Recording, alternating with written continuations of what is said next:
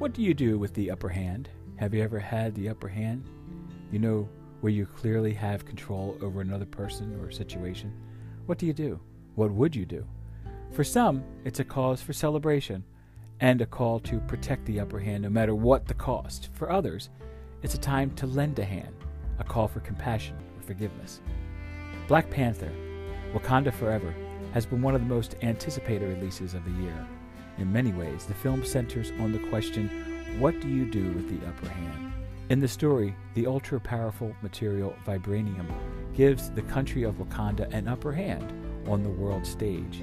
It is a coveted metal that has other world powers searching for it, which leads to the depths of the ocean, and that's where the trouble begins. The film does more than feature a moving tribute to the first Black Panther, King T'Challa, played by the incomparable Chadwick Boseman. It is in fact steeped in his memory. The Oscar-nominated actor died in 2020 at 43. He left behind a body of work including several impressive biopics of major figures in history. He was as noble as the regal character he played in the first Black Panther film. Hear my podcast about Boseman right here on this channel. Wakanda is confronted with a formidable enemy under the sea. His name is Namor, and fans of the comic book have been waiting for this conflicted hero to be adapted in the movies. And Namor delivers. His winged feet, his speed and agility, all are depicted boldly in this film. His presence alone is worth the price of admission, as is the rise of a new Black Panther.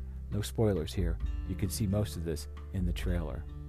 Namor is played by Tenoch Huerta, a Mexican actor with many film credits from his home country. Letitia Wright plays Shuri, the sister of T'Challa. Angela Bassett plays Shuri's mother, the Queen. The cast turns in amazing work with costumes from Ruth Carter, who will no doubt receive another Oscar nomination. She won for her work in the first film. What do we do with the upper hand? Some see it as a time to oppress and dominate. This can take centuries in unraveling and reconciling profoundly tragic injustice. Others see the upper hand as a time to teach and support, to raise the standard of equity and kindness. This sequel is an example of a franchise that gained the upper hand and leveraged it for even more.